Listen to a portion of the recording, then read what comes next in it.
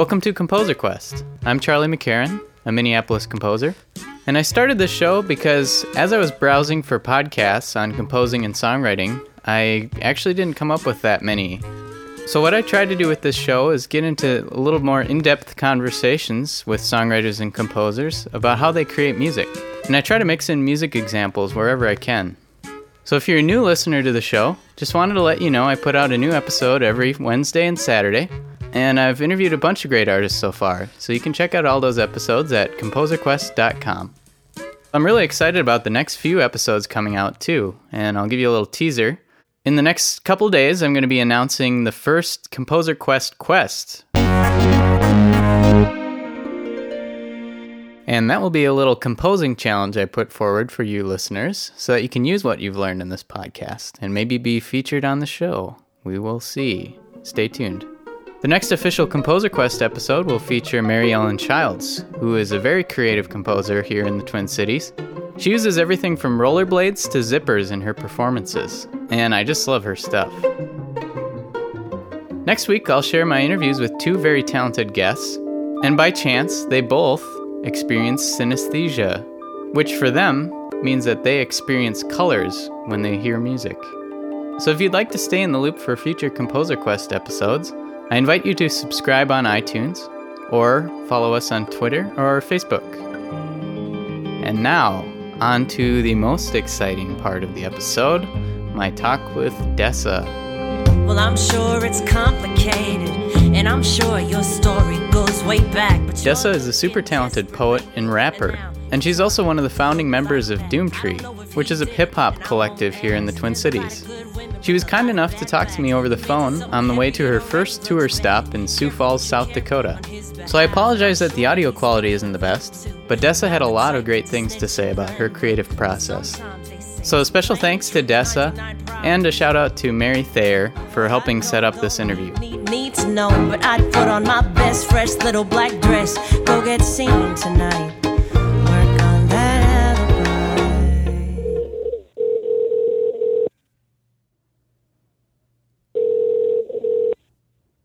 Hello. Hi, Dessa. Hi. This is Charlie from Composer Quest. Yeah, hi, Charlie. How are you? Great. Thanks so much for making time for this.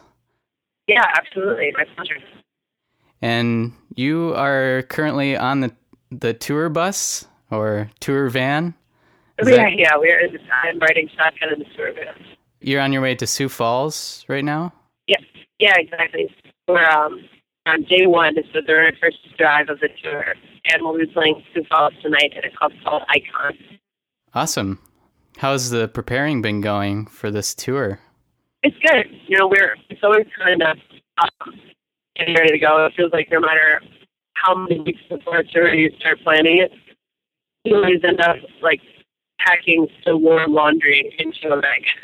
So it's always kind of rushed the morning up. But we've been doing some rehearsals for this tour to debut some material from the new disc that I'll be releasing in the summer of this year. Great. Yeah, that's one thing I was going to ask you about is what kind of direction is your new album going in? I think for the new one, I was able to take what I'd learned from working in produced music with Doomtree and then combine that with what I learned about working with live players in the live ensemble with which I work to try to come up with a treatment that suited each song. So I think instead of saying I'm really interested in pursuing an organic sound, or I'm really interested in pursuing how they produce sound. For this record, I sat down and wrote each song and then tried to figure out which treatment would best serve it. So right now I'm on the road with a 5-piece. So it's me, and Joey Phillips is on drums, and then Sean McPherson plays bass. Justin Kyle plays keys and guitar. And then Abby, who's traveled with us before as a singer, is also on keys with us as well. So I think sound is going to go fuller than in a lot of the touring that we've done in the past. I think we're working towards a more robust sound. Awesome. But yeah, it's really melodic. Is that the same group that's on Castor the Twin? Yeah, exactly. So those will be some familiar players from that record to kind of capture a more live and organic feel. This record also uses some of the signature hallmark techniques that the Doomtree guys do. So, cool. Meaning, banging drum tracks and lots of layered. What did you learn in the project Castor the Twin, converting these hip-hop beats into a live group? I think a lot of that record was kind of a timbral education. Even just learning, how does an electric bass sound different than a wooden acoustic stand-up bass? And how does a viola sound different from a violin? And how is Joey tuning that timpani? The same melody line can sound really different when it's voiced on a keyboard versus a harpsichord versus a grand piano versus a toy piano versus a clavichord versus a... Yeah. You know what I mean? So for me, it was kind of an instrumental education. Yeah. Do you have a favorite from Castor the Twin that you felt really worked well translating it to a live group? Yeah, I think the first track on that album, 551, I thought that one translated really nicely. He passed the picture back to me and asked what I believe. And I said virginity's a childhood disease. And these days it seems have interest in the attic thief. Patience for the epigrammatic, the brief. There's only 4 ways to acquire. Anyone says different is a salesman or a liar. You can find it, earn it, make it, or steal it. I haven't found a single way to keep it. Cause you can leash it, it'll leave. You can teach it to stay and it'll leave. You can case and display it, decay or waste it away. Day by day it leaves you by degrees. He put his hand on my knee. Sometimes that's what it takes. It doesn't make me happy, but it helps to still the shakes. One thing I like about your delivery of rapping, it's like a equal combination of rapping and singing. How do you decide between when you're going to be doing more melodic lines and more based on rhythms? I think the tempo probably determines it a lot. And if it's going to go, then it kind of naturally becomes a little bit more melodic. And then I like rap choruses. But I think a lot of songs are well served by having like a more musical motif between the rap choices. So, you've got a rap story, but a song refrain.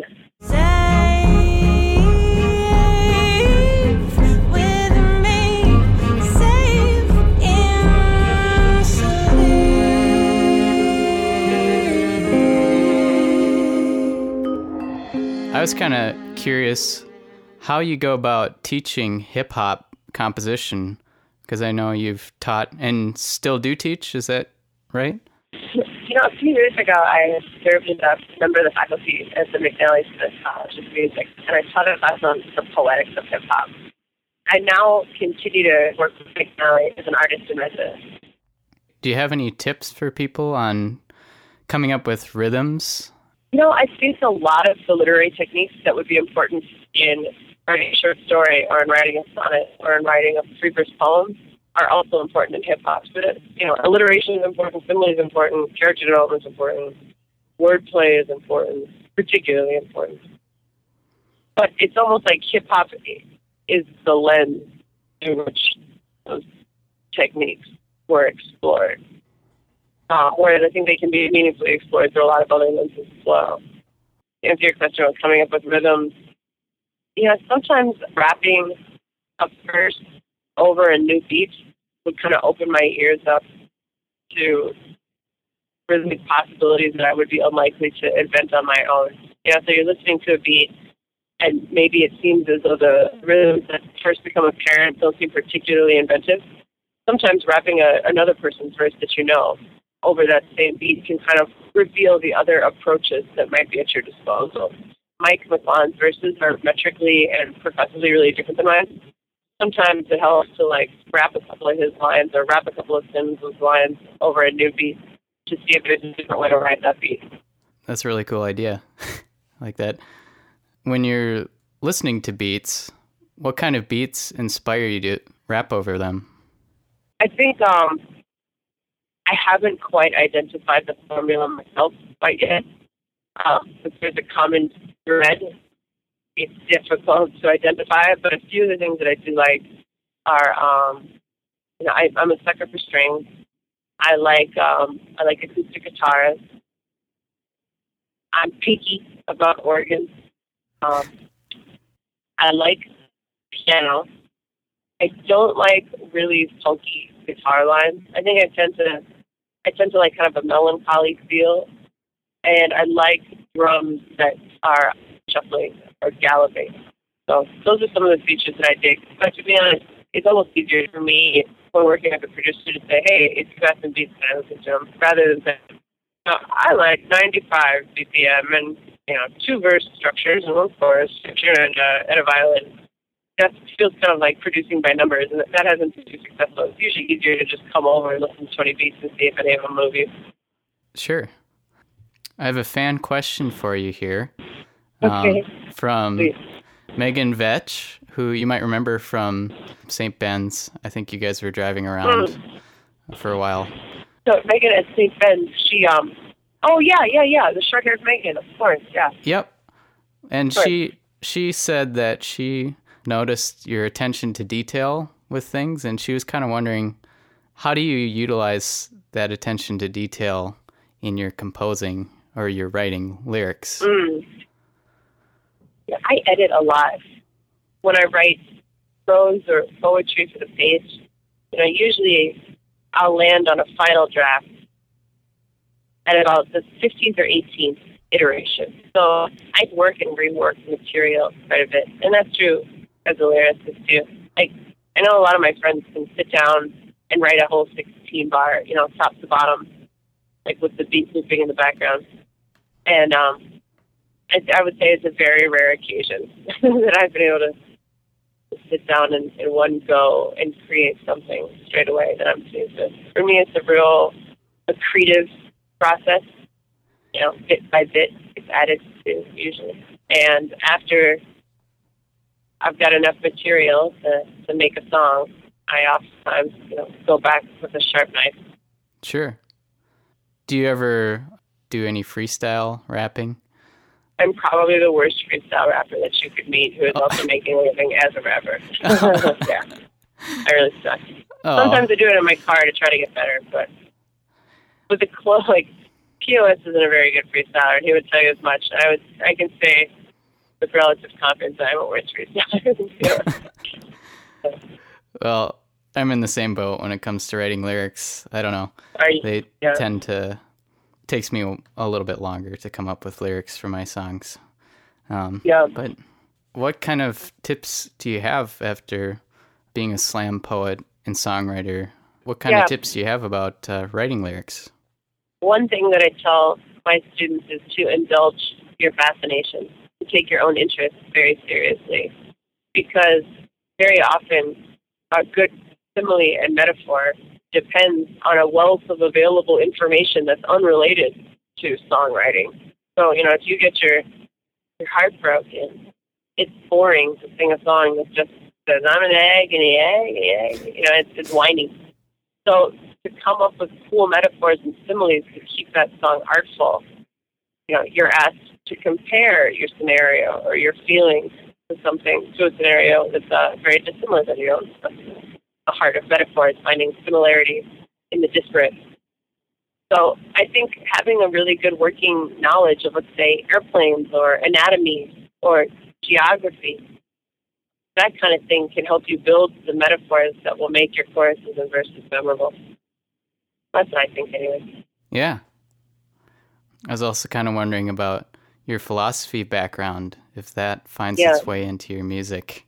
I think it does, but I have a hard time feeling along the edges of how and where that educational background affects me as an artist, because it was such a big part of my development that I'm not exactly sure what I'd be like if I hadn't studied philosophy. But it meant a lot to me.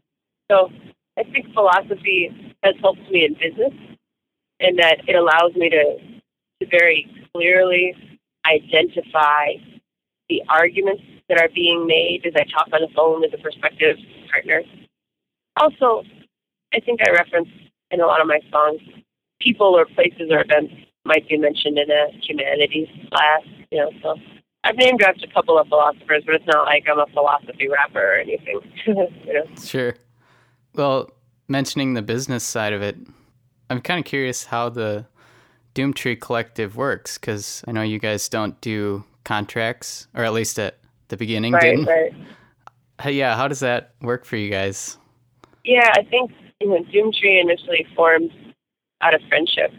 And I think even as we've become a small business and a record label and a touring entity, the core of the organization is that we're friends and that we want what's best for one another. To speak to the question about contracts, so initially I had drafted up a lot of contracts.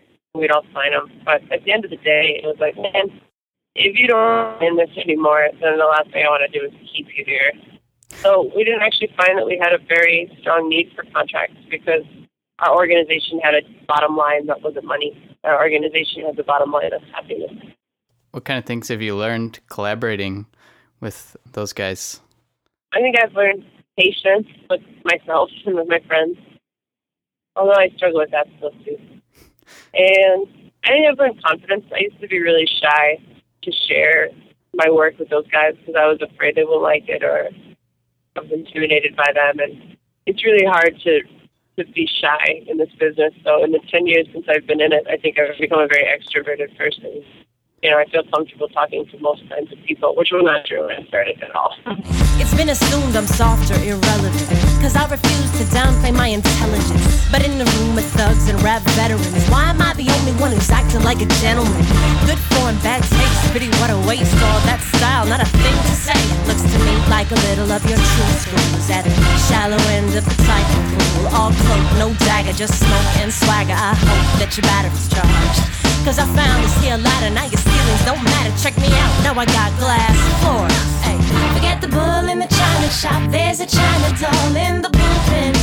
Walk with a switch, fire in the fist, biting at the bit, swinging every pitch, coach put me in like. I got to see your U of M commencement speech just on YouTube. Yeah. Oh, yeah. Thanks for picking it up. Yeah. What you're saying about putting yourself out there and not being afraid to fail, I thought was pretty great.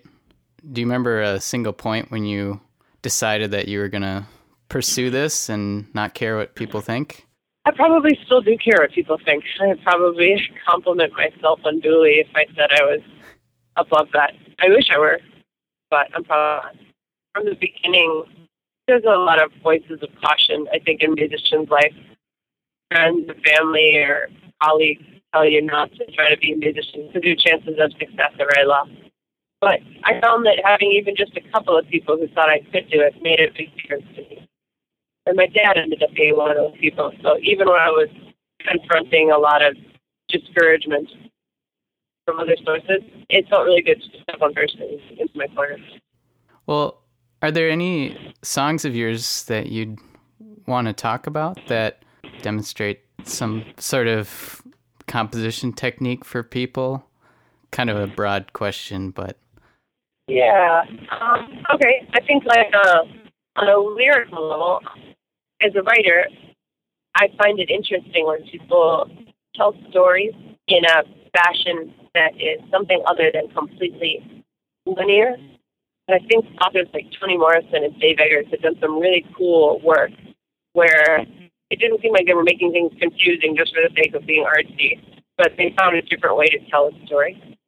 And so in the song Mineshaft 2, the start in the present moment and travel back 15 years. 15 years from tonight, you have to make a decision. The greatest love of your life is gonna call during dinner from the home of the girl that he's living with now. And I have two themes running. One is of an adult woman who's gonna get over a breakup, and two, of a young girl who's visited for this older version of herself, so that she might lend the older version her heart, which is still capable of doing a big forgive. Then with your heart in your lap, your head in your hands, suddenly you had a plan. Wrapped the mess in newspaper, headed west on Hennepin, heavy with a huge favor for a kid that just turned 10. A flat-chested, gap-toothed girl was the best thing I've been so far, and now I'm too big to forgive him. I need just a moment with me, a moment when I was still little. I used to sing on the roof outside my windowsill. I came hoping some ghost of me would be here still. Here you are, a stick figure and a busted grin. hoping we could trade life just for tonight. So I could borrow your heart, you could borrow mine. Not much for collateral, tattered and battle scarred, but I can promise you, solemn, I'll be back for it tomorrow. I enjoyed watching these two characters interact, telling a story in two tenses. Yeah. I enjoyed that. So. I really like that one. Thanks. Yeah. The Beekeeper, that's a newer song of yours. Yeah. Will that be on the next album also? Yeah, so The Beekeeper was released on Castor the Twin in 2011. And the kind of complete version of that tune will be on the next disc. Like a kind of a piano and voice arrangement on Castor.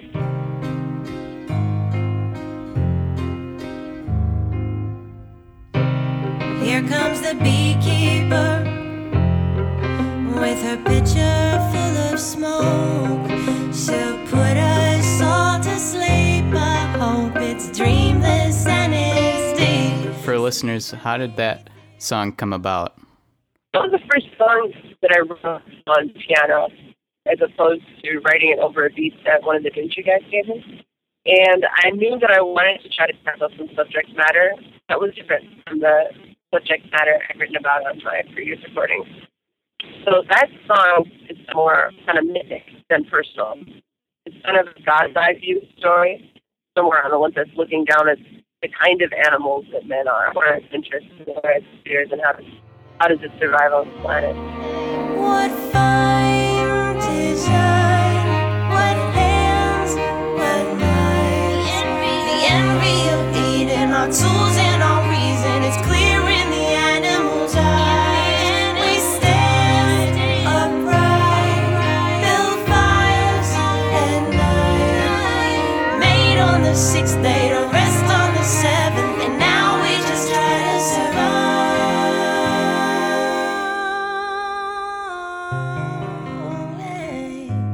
The album title, Castor the Twin, so that's based on myth also, huh? Yeah, exactly. The twins Castor and Paul, they're a pair of twin brothers in Greek and Roman mythology. And one of them was mortal, and one of them was immortal. Castor was the mortal twin. I decided to name the album after him because it seemed like a much more extended presentation and nuance of some highly produced songs that I had released with the Doomtree guys. I was also kind of wondering about the music business side of things. How do you build an audience, and how do you keep getting people at your shows? I would say, I'm borrowing this line, but I can't remember from who, but I think like the best marketing plan is a really good song. So I work with a lot of young students who are really eager to get their business side totally straight. But before you've got good music, you'd probably be better served just playing guitar than like starting a website. But I think if people are confident that they've got to work, then the best advice I ever got was to keep my overhead low. You know, you can walk the used car, drink cheap beer, buy coffee, and put cream and sugar in it instead of oil on it. Because then you free yourself up to spend less time breadwinning and more time mastering your craft. Well, Dessa, I wish you the best of luck on your tour. Thanks so much. Yeah, thanks. Let us know when the podcast is up. Yeah, definitely. Thanks again for joining me, and great talking to you. Thank you. Yeah. We'll see you soon. Yeah. Thanks. Okay. Bye-bye. Thanks for listening to this episode of Composer Quest with Dessa. To check out more of her music, visit doomtree.net/Dessa. I'll have links to all her music in this episode at composerquest.com. So now I'll leave you with part of my favorite Dessa song, Dixon's Girl. And this is the acoustic version that's on her album Castor the Twin.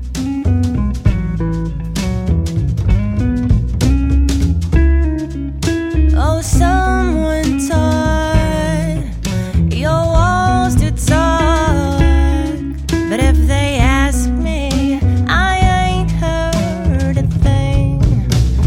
Back to the wall, back to the ball, back to the drawing board, back to the wall, back to the ball, back to the drawing board, back to the wall, back to the ball, back to the drawing board.